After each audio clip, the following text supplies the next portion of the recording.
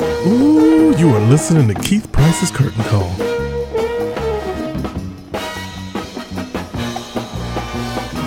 And we are back.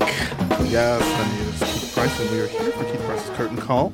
And we are enjoying the newness of this year. It's been very fun. I've been having some fabulous people popping by the studio, just hanging out. You know, they got a little something going on. They stop by. They see how Keith's doing because they want you to know about it, and I want you to know about it. And it's really great because there are so many opportunities that you get these little nuggets of performances in New York City that I always try to encourage you guys when you are making your plans to come to New York City to look at a couple of other places besides, you know, again, you're not going to get Hamilton. You're just not. Do you agree with me, Deborah? You're not going to get Hamilton. You're not going to get Hamilton. You're not going to get it. You're just not. And so my guest today, Miss Deborah Grace Weiner, is that right? That's Weiner. right. Like diner, but Weiner. Kind of. Is one of these fabulous people that, how do I say it? You're like you're a curator of fantastic theater history. Does that sound? Yeah, it's part of what I do. I'm a theater writer and show maker, and I work a lot with music and musical theater, American standards, popular standards, and along the way I've become, for whatever that's worth, a leading expert on the American Songbook. Well, I mean, you know, you and of course, you know, you're doing shows over at Feinstein's 54 Below. It's you and Michael Feinstein. Y'all are like the keeper of the books. That's pretty fun. Well, Michael Feinstein and I are old friends. Michael Feinstein and I go way back because we both have the privilege of being Rosemary Clooney's extra kids. So we're these like middle-aged extra kids, but we're sort of these. But that's our relationship, and he's a great guy. I love it. I love it. Deborah Grace Weiner here with me on the Curtain Call. And as I said before, she not only is she someone who curates these great shows and put these great pieces of things together, but as you said, as a historian, you write and you have these great books that are out that I did not know about that I'm going to have to read, and then have you come back so that we can sit down and do like full conversations about the books as well, because this is a show that's about the theater, and you are, I think that's really good. One of the books that you have is On the Sunny Side of the Street, The Life and Lyrics of Dorothy Fields, who, of course, for some of us, if we, read a credit or two, we might find her on, of course, my personal favorite, Sweet Charity. Yeah, you've got good taste. Hey, Big Spender, come on Yeah, now. right. What? What's wrong with that? If they could see me now, what? She had the longest career, I think maybe the longest career of any of the big blue chip American songbook songwriters, including Richard Rodgers and Cole Porter, because she began those guys. Well, she began around the same time that she and Richard Rodgers actually dated when they were teenagers. They all kind of were part of the same crowd growing up in New York City, upper middle class, and so she began when they did. In the 20s, except that they all kind of went out of style when rock and roll came in the 60s, and they all sort of struggled, everybody who was left. But Dorothy, I like to think maybe women are more adaptable sometimes, but that's kind of sexist in its own way. But Dorothy teamed up with people like 35 years younger than her at Cy Coleman and Bob Fosse and Gwen Verdon, and she was writing Sweet Charity when everybody else were, sort of crying in their beer. Yeah, they all felt forgotten, whether it was Richard Rodgers or Burton Lane or Harold Arlen, all those people. And she kind of had this new lease on her career. So she is actually the longest careered of those great writers of classic Broadway and It's so funny as we're sitting here now just having this momentary conversation about this one particular book, because she has other books as well that include The Night in the Music about Rosemary Clooney, Barbara Cook, and Julie Wilson inside the world of cabaret, which, it's funny, my introduction to Barbara Cook was mostly through cabaret after the fact. Sure. Because I know about The Music Man, and I remember She Loves Me, but I wasn't really necessarily into her particular style. Right. Very soon. And then when I got to see her live in cabaret, in a much more, like, I've seen her at 54 Below, and I've seen her at Feinstein's when it was at the other hotel. Yeah, at the Regency. At the sure. Regency. And I remember seeing her that way and then going back and rediscovering everything else about her. And then it was just sort of like, wow. Yeah, it's kind of great, Keith, though, what you say about that's a great way to discover Barbara Cook, because it was a whole other side of her. Yeah. She was able to kind of have a very intimate relationship with her audience, and she had to learn that. She talked about that a lot. I knew her very well. I grew up with her as a kid, and she was terrified the first time she had to do a club act. When her Broadway career kind of, she aged out of being an ingenue, and the styles changed. Right. As she said, if you didn't play a guitar, you were out of luck in the 60s, And she said the idea of getting up in front of people and being herself was terrifying to her. Wow. It was an entirely different mindset. We sort of take it for granted, this or that person does a club act. Yeah. But that was terrifying. She was always used to playing a character, having a fourth wall, being up on a stage. And she got to be maybe one of the best people to do that. Yeah. She had this incredible sense of how to connect with an audience. Well, she's one of those singers that I remember watching where you can see that as soon as the chords of the first few moments of the song strike, you can almost see her close her eyes, find the character, and then open her mouth and sing. That's right. That's actually right. Yeah, she did. It was just like you would watch it and you'd be like, huh. Like she'd be saying some little body moment and then the music would start and then she would just disappear into the song. Yeah. That's, again, we're talking about Barbara Cook, but I'm here with Deborah Grace Weiner, and we're talking about everything else that she does besides, we're talking about the books that she's written on these people. But I mean, again, you can't be a Broadway lover and not be able to have the sidetrack because you do lots of other stuff that you got going on. And one of the big things that you have now is that you are basically, what is this? Your classic American songbook series that you're going to be doing at Feinstein's 54 Below. That's right. We're starting a brand new classic American songbook series in town. And there's a new series in town. And right on in. It's so fun. It's so fun. I've got this new affiliation with a club, which is a joy. And that series is going to launch in March. And we have 3 shows. And we've got just fantastic carnival of great Broadway people coming to work on it. So it's going to be at one of my favorite places, Feinstein's 54 Below, which I always, I hate to almost sound like, oh my God, it's my absolute, but it's really one of my favorite places in the city. It's beautiful. I hate to sound like a commercial, but it's the truth. But it is. It's like a supper club in an old movie. Yeah. And you get to live it. And again, it's that experience that you have, like I've always said to you Broadway people, that when you're coming to New York and you can't get the tickets for certain shows that you'd want to see, you should really look at Feinstein's 54 Below, at least at the calendar, because you might be surprised. One of your favorite Broadway stars might just be doing their act. There's a good chance. Yeah. And for basically the price of the ticket that you probably would pay to see him on Broadway, you could still get dinner and the show. Right. And probably come out with less. Come out for less. Maybe have some change. Show for sure. Yeah. No, it's a great play. The idea of seeing a show and getting a chance to have a drink and dinner or something like that, but you get the absolute sort of top Broadway people who work and play there. They work and play. So now for you, this whole curating and collaborating and putting these kinds of shows together is not new to you. This is part of your long history. That's right. No, I've been doing it for a long time. Now, what were you doing at the 92nd Street Y? The 92nd Street Y has a very old and venerable series called Lyrics and Lyricists, and it's essentially an American songbook series.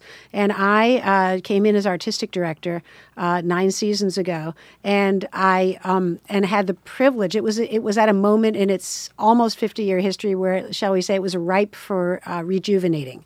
And I was pleased to be able to lead that series back to acclaim and critical acclaim and audience enthusiasm, and got it so that it was just the one of the most fun places to work in town for all the really great Broadway people.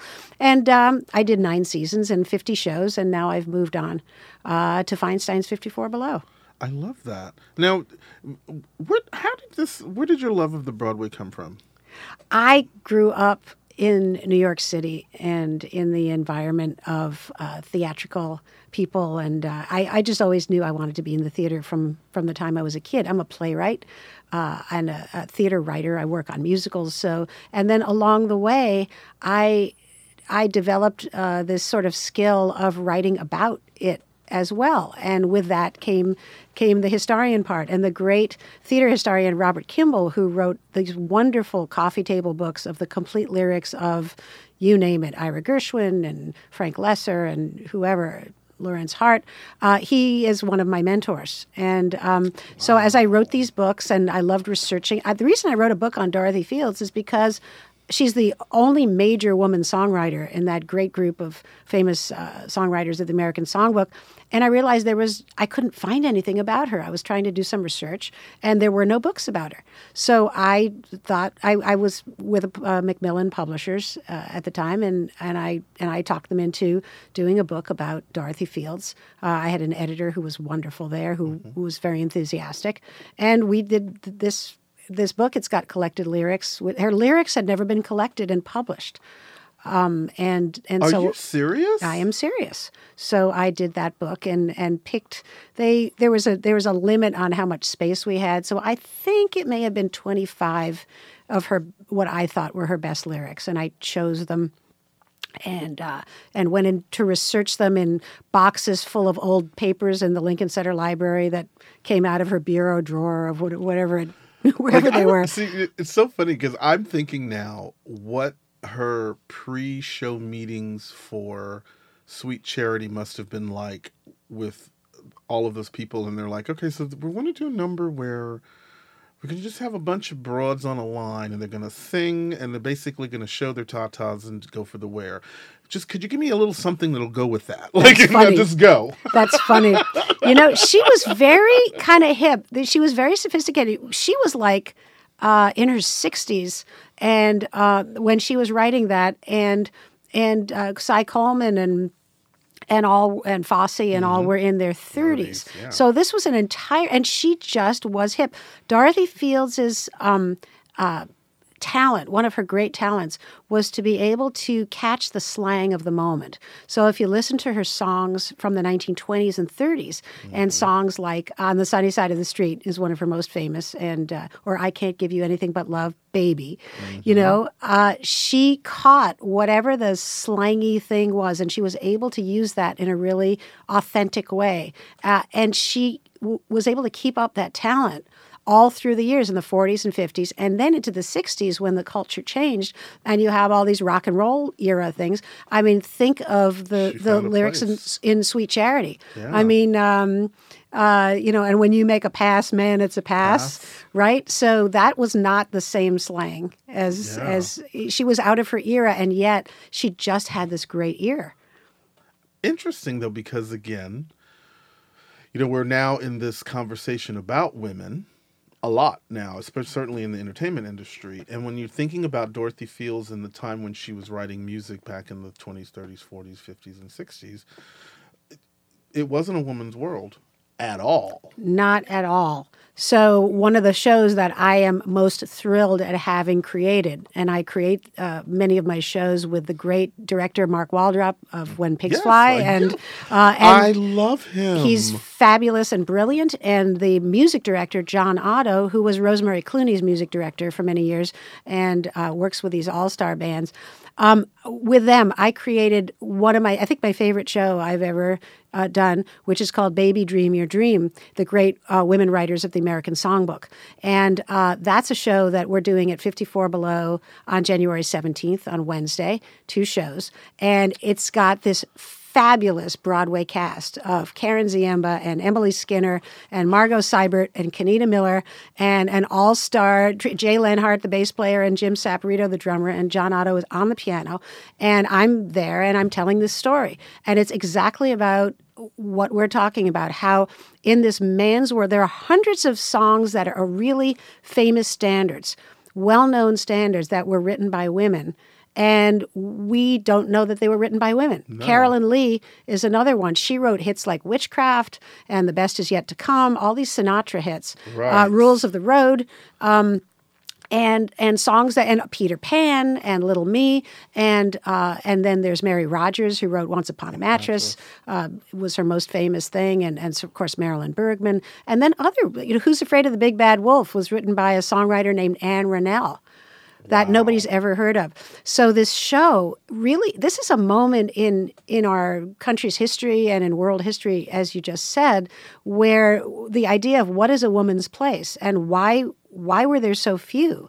And amazingly, the fact that we're still talking about it today. Yeah. And what is a woman's place and what's considered ladylike and what's not. And these conversations we thought were over decades ago. So we're thrilled to be bringing this show. We're going to actually be bringing it to venues around the country. And that's what we've begun to arrange. And but it will be at Feinstein's 54 Below on Wednesday, January 17th at 7, and another show at 9:30. And then the full series begins in March. Yes, this is a nice sort of little debut kind of like an thing. amuse-bouche. An amuse-bouche, absolutely. Yeah, the series, which I love the title. It's called Deborah Grace Weiner Presents the Classic American Songbook, and it's at Feinstein's 54 Below. And that begins March 27th with a Rodgers and Hart show, and it's Rodgers. It's called "You Took Advantage of Me," Rodgers and Hart on Love, and it's going to be just a sassy, irreverent little review.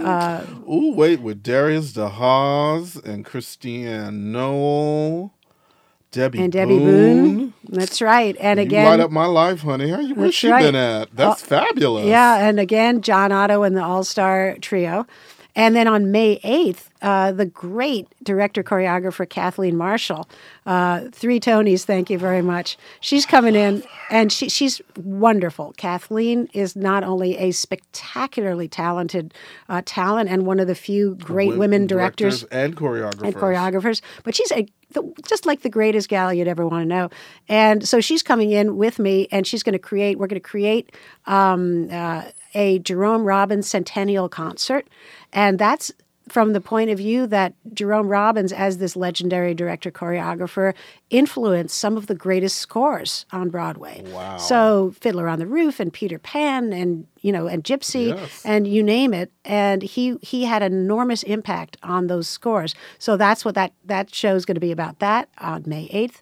And then June 17th, you said it, we're going to do a celebration of Barbara Cook, and we have a parade of Broadway divas. Oof! Wait, Christine Andreas, Mike Kate Baldwin, Rebecca. I love me some Rebecca Luker, Christiane Noel, Linda Pearl, and Tony Award-winning Karen Ziemba. That's my girl. Yeah, they just jumped on early, but we're gonna have a lot more. Absolutely. Well, then we have to come back now. So when that show happens, for sure you have to make sure to come back, and we can talk about that as well. But this is great because the series starts January 17th. Our Women's Songwriters Show, Baby Dream Your Dream, is on January 17th, and then we're back March 27th with the formal kickoff to the series proper, which is the Rodgers and Hart review. Fabulous. So if you are thinking about coming to New York at any of these particular dates, as I've already told you before, you need to go and check the Feinstein's 54 Below calendar, because you never know who's going to be doing stuff. I just told you Karen Ziemba and Kate Baldwin and Rebecca Luker and Christiane Noel. Come on. I'm sorry. I'm going to have to take a moment. and Christine Andreas. Christine Andreas, come on. Broadway.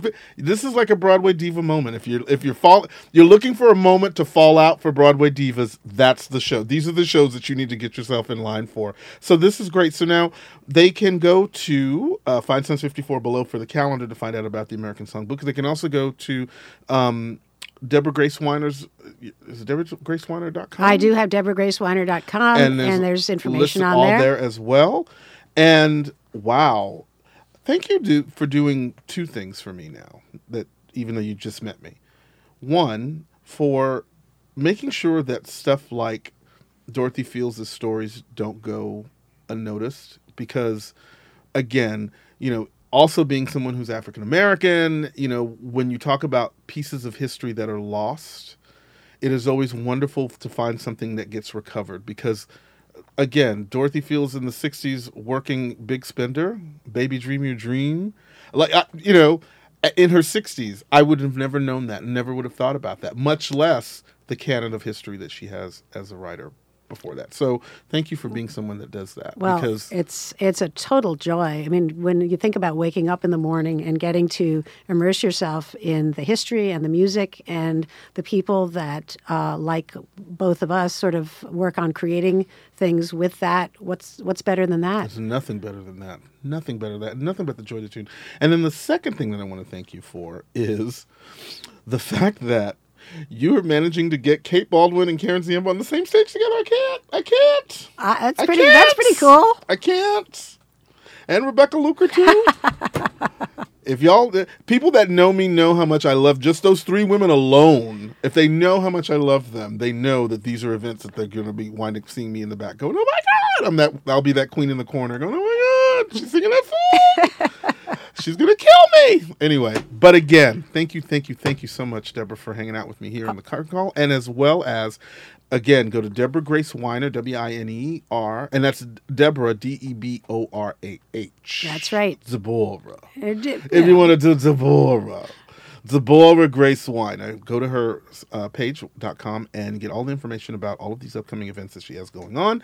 And again, thank you so much for hanging out with me. Oh, Keith, thank you so much for having me. Fabulous. It's a total pleasure. And make sure you get her books. Go find her books, because Mama always needs a sale. How you living? Nice.